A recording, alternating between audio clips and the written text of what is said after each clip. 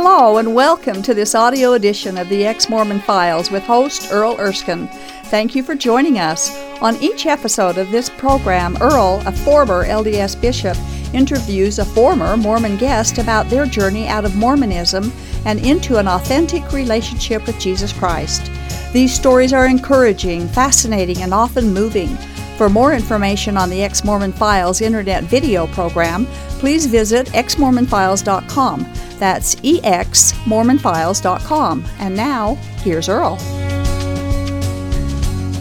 Hello and welcome to another episode of the Ex-Mormon Files. I'm your host, Bishop Earl, and I appreciate you spending some time with us. And I have a namesake here with me today, Lance Earl. Appreciate yes, you coming. Thank you for having me. You'd be a Bishop Earl for sure. I hope not. But that's what you would be. And I would be. I was actually Bishop Erskine, of course, when Sure. I was a bishop. But anyway, Lance, it's nice of you to come down from Idaho and share your story with us. And I'm glad to be here. We're going to visit with him for maybe a couple of our episodes here, because you have such an interesting story. And so, where were you born and raised? And tell us a little bit about your background. Well, I was born in California, but I actually grew up in Ogden. And I grew up in a large family north of Ogden, Utah, in Pleasant View. 7 younger brothers. Wow, 7. So, we were the Earl herd. And you were the oldest? I was the oldest, wow, yes. That's a big responsibility probably, huh? Oh, well, I don't know. You know, you have that responsibility to beat all your younger brothers down. And that was kind of stay on top. Yeah, stay on top of the heap. Yeah. But it was a good growing up. And you went to school there, I guess. Yeah. I went to the school there, the local school. Went to Weaver High School. Okay. Now, was this were you an active Mormon family, pretty much? We were. My father was hit and miss a lot. Oh. He never seemed to catch that fire. Yeah. But, so he was kind of hit and miss. But the rest of the family, we were active and did our thing as Mormons. Yeah. And I guess that included primary and being baptized at age 8 and all. Oh, yeah. I can remember, back in the days when you'd get out of school and walk down to primary, and I went through that. That's right. It was in the afternoon rather than on Sundays, right? Yep. That's when I went. Yeah, I was baptized at 8, and the whole routine right up through deacon, teacher, priest, all of that stuff. Okay. And seminary? Did you take seminary? I did. Yes, I did. Any questions ever come up about the church in your youth that would kind of hit you funny? Just not so much when I was a youth. I was, it was kind of a mix of, I was believing what I was told, but it was also, I was a young man that had other priorities. Yeah. Did you ever bury your testimony, like in a fast and testimony, or around the campfire or something? Yeah, I'm sure I did. I don't really recall. That wasn't the most, the high priority in my life, but I'm sure that I did. That was part of growing up. So what happens after high school then? Well, actually, about that time, the hippie craze was dying down. Oh, yeah, back in the 60s or so. And well, the 70s, and so we still knew what hippies were, but they were fading fast, know. And I kind of got swept up in all of that, the free love and the drugs and all of that sort of thing, and I just even in Ogden, Utah, huh? Well, maybe especially in Ogden, Utah. There's a culture there, but I got kind of involved in that. Moved out of my parents' home and spent a few years just kind of bumming around. And is that kind of hard on Mom? Did she? She one time made homemade bread, knowing how much I loved that, and brought it by the place where I was staying with a bunch of other hoods. And while she talked to me, my friends all ate the bread and didn't save a piece for me. She was livid. So it was hard on her. She was a good mom. Yeah. And did she feel like you were kind of a bad example, so to speak, for the rest of the boys? Or? I suppose so. Yeah. I don't remember her voicing it, but I'm sure that she did. In the back of her mind. Sure. Yeah. So you just kind of go on for a few years that way, or how? I did. Actually, for me, it started about 16. I dropped out of high school when it was the first quarter of my junior year. Oh, really? And so I never went back to high school. In fact, when I went to college, it was before they had computerized records, and I just applied and they let me in. Nobody ever knew that I didn't graduate high school. I just assumed. Yeah. So anyway, it's just after a few years, my life was just so upside down. Yeah. And I can remember one time, one morning. Well, I had to get away from it because my friends were still all involved in all of that mess. And you started feeling like you shouldn't be. I shouldn't guess? be. Yeah, I needed to. Were you feeling guilty, not because of the church, but Well, were you? yeah, because of the church. You know, I had felt those like you weren't beliefs. living up to the standard. Yeah, I wasn't what I should be, and so I joined the military and just planned to just move away and start fresh. You know, and I can remember one morning, about a month before I went in the military, I just was sitting on the edge of my bed one morning, and I was feeling so filthy, so unworthy of Jesus, and man, I cried so many tears that day. They were tears of bitterness and sorrow and regret, but they're also tears of joy because Jesus came to me in the most amazing. Well, you're on the bed there. Yeah. Who knew Jesus could come to you there? So, it was such a wonderful thing. But this is one of the first things in my life where I look back and go, wait a minute, Mormonism didn't make sense. Because there was Jesus, and if you read Jesus in the Bible, all he ever asked us is to have a change of heart and believe in him. Yeah. Right? And I mean, I was there. My life. life changed. From that day forward, I was a different person. But once that happened, then I said, thanks, Jesus, and I pushed him aside, and I rushed down to my bishop to make sure that I could be forgiven, because the little Jesus of Mormonism couldn't forgive me. I had to go to the man with all the power, which of course was a bishop. Did you say you're feeling somewhat guilty or unworthy about things, and Sure. were you then praying on the bed? I mean, were you expecting this? Were you asking God for it to intervene? Or yes, I was absolutely praying, and I didn't expect what had happened. No. I anticipated that I was just going to feel filthy and rotten and dirty, and I would go down to a bishop, a man, who would fix it, and that was the religion I understood, and so that's what I expected. You say Jesus kind of revealed himself, or in your heart, or in your mind? And I think so. I don't know how else to describe it, because what started out as many tears of bitterness and sorrow and regret turned into a lot of peace. Yeah. And that had to be Jesus, right? I would say so. But your reaction, because of the church, would be to go to the bishop and this higher authority, a man, right. and do what Jesus couldn't do there on the forgive you of your sins. Exactly right, yeah. It's interesting how in the Bible Jesus forgives sins and saying, just go sin no more. He doesn't say go to the bishop and confess your sins, but that's a whole other story. One of the things that I find so beautiful there is that the people come to him and they don't even ask to be forgiven. The blind man at Jericho is one, But there are many who say, heal me of my blindness or my lameness or whatever. And he asks them if they believe, and then he turns around and he says, your sins are forgiven you. They didn't even ask for that, but belief is sufficient. And it's just, it's amazing. So what happened with the bishop? I was a bishop's court was convened, so I had to confess in front of those four men, and I was disfellowshipped at 18 and spent a year, kind of a scarlet letter. I couldn't participate in meetings. I had to be there, but I couldn't participate. I couldn't pray. This was before you went in the military, or? Well, and while I was, because this all happened about a month before I went in. Right. So while I was going in the military, and in fact, I was still disfellowshipped when I met Mindy, my sweetheart.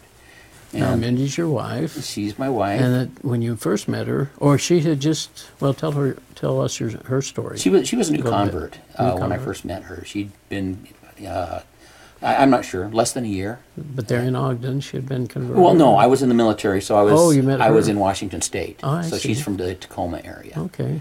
And so I met her at a young Fort adult. Lewis? Fort Lewis, yeah. Yeah, that's where I went. Oh, did you? Yeah. Yeah, okay. I saw some of your footprints there. Yeah, probably.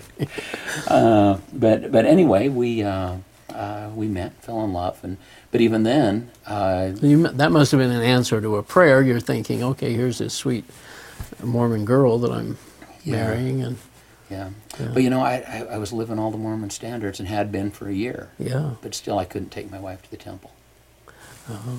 So I was still with the Scarlet Letter, you know. Okay. So we were married civilly, and I took her back, and we were sealed a year later. In the Ogden Temple, is that Ogden right? Temple, Yeah, yes. okay. And so then you started your family there, or you started living there in Ogden? Well, no, we actually raised our kids in Washington State. We stayed up there. Oh, okay. We came to the Ogden Temple because that's where all of my Mormon relatives are. And family and Sure, everything. yeah, so we came there to be with them. Oh. And so you just kind of live a normal Mormon life at this point? You're active in the church. I know Active, you have a lot yeah. of callings. Lots of callings, yeah. Yeah, tell us a few of those that you were... Well, everything from the nursery guy, which, by the way, is the worst calling in the church. Some people like to hide away there, though, you know? Well, it killed and they're me. not in front. I was gospel doctrine instructor, elders quorum president, high priest group leader, had some state callings and young men's. And You even taught early morning seminary. Is that well, I right? did as a substitute. Oh, okay. Yeah, Oh. yeah. And So, yeah, that's what I did. I accepted every calling and did my best with them. And that was up in Washington, I guess, still? yes, still in Washington. Okay. Uh-huh. So then what happens in life? Well, we had a few experiences that caused me to start to question the whole notion of men being called to stand in the place of God. And one, it's actually kind of a funny story. Interesting you'd have that perspective. What? Well, here's the perfect example. I was called to teach the 16-year-old kids, course 16. Yeah. And so I accepted that calling, and I taught the first week, and it went fine. It was good. I was having fun because I like to teach. I like to talk. Yeah, yeah. And then I got called back into the bishop's office by the counselor who had called me, and he said, "We're going to release you." And I said, "I've only taught for a week. Why are you going to release me?" And he said, "Well, one of the fathers of one of the kids in your class doesn't want you to teach his daughter." And I thought, man, okay. Was there a reason given? Or No. Just, oh, No. just didn't had a personality conflict with you or something? Yes, Yeah. I don't know. I probably forgot to say hi to him once in a grocery store or something. I don't know. So, anyway, people are called in to Mormon callings after whoever calls them gets inspiration. Prayer and thought So and inspiration. prayer, yeah, God gives the answer. Yeah. So I asked this counselor, I said, "Well, did you pray and get an answer before you called me?" The Which, first of course, was a week ago. Yeah. And he said, "Well, of course we did, because what else could he answer?" Right. So then I asked, "Well, did you pray and receive an answer before deciding to release me?" And he said, "Of course we did." What else could he say? He had to say yes. And so then I just It said, had to be working by inspiration, right? so I can remember this. It was just hilarious. I said, "So which one screwed up?" And he looked at me and he went, "Huh?" And I said, "Which one? Was it your Monday God or your Friday God that got it wrong?" And they went and they actually ended up, instead of going to God and trusting in God, they decided to have an investigation, and they sent the Sunday school president around to each home of the kids that were in my class Really? to ask, to tell them, "The bishop is concerned about Lance Earl teaching course 16. Do you have any concerns?" Which, of course, made them go, "Well, I didn't." To the parents, and now they raise this. Yeah, the parents are thinking, "Well, I didn't have any concerns, but I do now. If the bishop's concerned, I ought to be." So anyway. There's something I don't know here. Yeah. Yeah. So it all worked out, and in the end I kept the calling and moved on. But again, I never stopped and realized, I was still accepting that men could stand in the position of God. And so these men went to God, got the answer from God, according to them, and then they didn't believe him, so they went to God again and got a different answer. And then when the two answers conflicted, they didn't know what to do, and so they gave up on God completely and trusted the parents. And went to the parents. Went to the people, having rejected God completely in the whole equation. So you had little things that came along that Yeah. What did you think about Jesus, both as a Mormon and, to begin with, before I know what you felt on the bed, of course, but during this active time and Elders Quorum president and stuff, what was your thoughts about Jesus then? I have always felt like I was a Christian. I've always loved Jesus. Okay. I have just discovered that the Jesus that I knew as a Mormon and the Jesus that I know today are two very different Jesuses. One is very small, and one is very large. And by small, what I mean is just like me having to go to a bishop to be forgiven instead of going to Jesus. Jesus is pushed aside. He's made small so that men can stand in his place. Get between you and God. Right. Yeah. And so that kind of stuff, I just started seeing more and more and more of that until I just thought, man, I just started thinking, I think something's broke. And then came the big event, which kind of tipped me over. And well, let's go into that. Well, I'm very political. I ran for the state legislature in Idaho in 2014, and I write a column for the Idaho State Journal. I have a blog. I do a podcast. And if it hasn't been shown yet, there's a website, www.theword.one. .one, yes. Letter O-N-E. Yep. For one. Right. And you can get more information about Lance and things that he's written, and his biography, I think, is in there, and some other things. Right. And I'd love you to come by and look, because this is my ministry, to share the Jesus that I've come to know with my Mormon friends. And I don't want you to believe me. I don't want you to believe Earl. I just want you to open up your eyes and open up your heart to Jesus, and then believe him and follow him wherever he goes, wherever he leads you.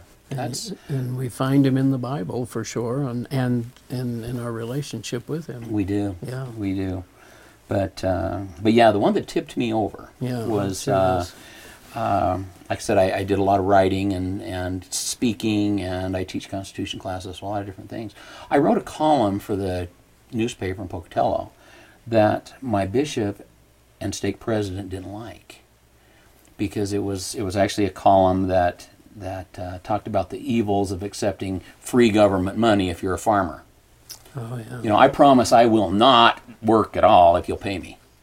Okay, so it's kind of that. So I wrote a column about that. I supported it with the Word of God. I supported it with the Constitution, and they didn't like it. And I was called in, and my bishop told me that I may never speak of my faith again in my columns, my podcast, my blog. Was this article anti-Mormon? Oh, absolutely not. No, and in fact, this article used a very powerful quote from Ezra Taft Benson to support it. Oh, my goodness. So I had Mormon support, constitutional support, biblical support in this column. So tell us again what the bishop told you that you couldn't do. In all of the things that I do, my writing, my teaching, my classes, my public speaking, I can't speak of my faith, except in church. That face you just made? That's the one you had. That's the one I made. Yeah. And so I said, say what? Yeah, and so I just said, hey, I teach Constitution classes. Are you familiar with the First Amendment? Freedom of religion, freedom of speech, freedom of press. You're not going to shut me up. And so about a month later, I wrote another column that spoke of my faith, and I was called in, and my temple recommend was taken. And my goodness. Now, are these articles available to be read? If you go to theword.one, yeah, that'll be there. You can find them there. Okay, yes. Good. All right. Yeah, and if you can't find it, my contact information is there. Get a hold of you. Yeah, send me an email. I'll point you right there. That's fascinating. So anyway, that's what happened, and then at that point I'm thinking, well, I've got maybe a corrupt bishop or a corrupt stake president. It's just localized, It can't be the whole church. About when was this? It would have been 2 years ago this month. It was June 2015. 2 years ago. Yeah. Okay. Yeah. And so, like I said, I'm rationalizing and saying, well, it can't be church-wide. It's got to be just localized. These two people. Localized. Yeah. Well, it went to the regional folks, and they looked at the column, and the offensive column, and they said I'd done nothing wrong. I could continue, and they would get it fixed. But when the stake president pushed back, then this guy, he said, well, he holds the keys. We'll let him do it. So I wrote to Salt Lake. He holds the keys. Yeah, the stake president holds the keys. Yeah. So anyway, it went to Salt Lake. I wrote letters to the first presidency, and I heard back from a member of the Quorum of the 70 who said, "You've done nothing wrong. I can fix this for you immediately." And then he disappeared. Never heard from him again. Oh, my goodness. And I wasn't allowed to talk to him. And so I started calling the office of his immediate supervisor, Right. who was a very high up mucky muck in the church. in the church, in the 70s quorum. And all I could ever speak with was his receptionist, who was very, very judgmental, very pushy, very protective of him, rude. I guess. Or, I guess. yeah, keep him away from. But I was promised Controversy. again and again and again and again that he would contact me and that we'd have a chance to visit. And he never did. Never did. And so now my localized corruption starts at the bottom, goes clear to the top. I didn't know what to do. So we found Jesus. Well, tell us about that. How did that happen? Okay. Well, as I said, my wife is a convert when she was about 19. And I've been in the church forever. In fact, my great-grandfather was the son of a polygamist. Oh. Which is why I actually have 6 toes on 1 foot. Too much inbreeding, but I'll show you my feet later. All right. Sure. No, my feet are okay. Anyway, after all of this, I went to my wife one day and I just said, honey, I don't know if I can be a Mormon anymore. And I was really afraid to do this. I'd been thinking about it for months, but I was afraid of what it would do to her, kind of tip her over. And she said, well, can you give me some time before I give you a response? And I said, told her, take all the time you need. Yeah. And she came back with the response I never expected. She said, I have been a Mormon with you our whole married life, and I love you, and I didn't want to ever do anything to hurt you, but I've had serious questions about the church. I was uncomfortable with serious, several points about the church. Oh, my goodness. And she had this, and she kept it inside for so long She to never would protect say me. anything to you, and you wouldn't say anything to her. Right. We didn't want to rattle each other's tree, and it turned out that. What a blessing. So what we decided to do, a pastor from Idaho told us to read the Book of Mormon, read the Bible with the words, or with the eyes of a child, which actually came from that Wilder, whatever his name is. Micah Wilder. Micah Wilder, that's where it started. And so we did. We went out, we bought 2 new Bibles, because my Bibles, the margins are just filled with all kinds of reasons why the church is true, because I just scratch all that stuff down. And we bought 2 new Bibles. Red letter Bibles? Yeah. Were they? Yeah, NIV versions. That's unique, isn't it? Yeah. Don't you love that? I do. Yeah. I do. Yeah. So we decided that we were not going to look at anything that would be considered by the church as anti-Mormon. Okay, just straight. Our only source would be the Bible and Jesus. That was it.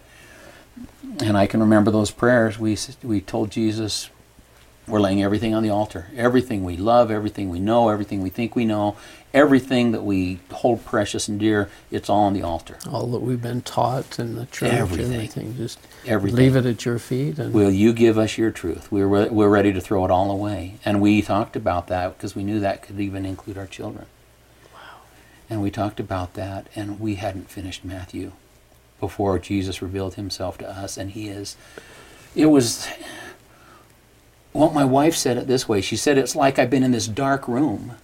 And she said, I walked up to the window and I wiped it off and looked out, and she said, oh, there it is. She saw the light and the joy and the love of Jesus for the first time. Isn't that amazing? And I mean, literally, for those of you out there, if you only get one message from me today, it is this, that when Jesus shines his light on you, you may think you're in the light now, but you come up out of the darkness, and it is incredible. It's fun. Yeah. It's fun. As a Mormon, I used to wake up sometimes and go, oh, am I tired enough to skip church? Yeah. Is there any reason I don't have to go to church today? Can you think of anything? We wake up now, and I mean, Mindy gets up every Sunday morning, and the first thing out of her mouth is she says, we get to go to church today. We're so excited. Isn't that amazing? It's so much What did fun. you think the first time you went into a Protestant church or a different church? Ours is strictly non-denominational. It's all about Jesus. Yeah, good for you. And, I was kind of worried because we walked in there and you could smell the coffee bar and they have popcorn Yeah. in the sanctuary. And a cross somewhere. I'm And sure. yeah, crazy stuff. And I thought, I don't know if I can do this. Yeah. And then the worship service started and the music began to play. And the words came up on the screen, did they? And we were hooked. I know. It connected us to Jesus that fast. My fear of being fearful Yeah. just evaporated. Isn't that amazing? And yeah, I can't. We can't explain how the feeling of that worship music and those words. I still don't know most of the songs, but I see them and I read those words, and it's just it's worshiping Jesus, which we never did as Mormons. I was talking with one of the members of our worship team, and I was just trying to tell her how different it was for us.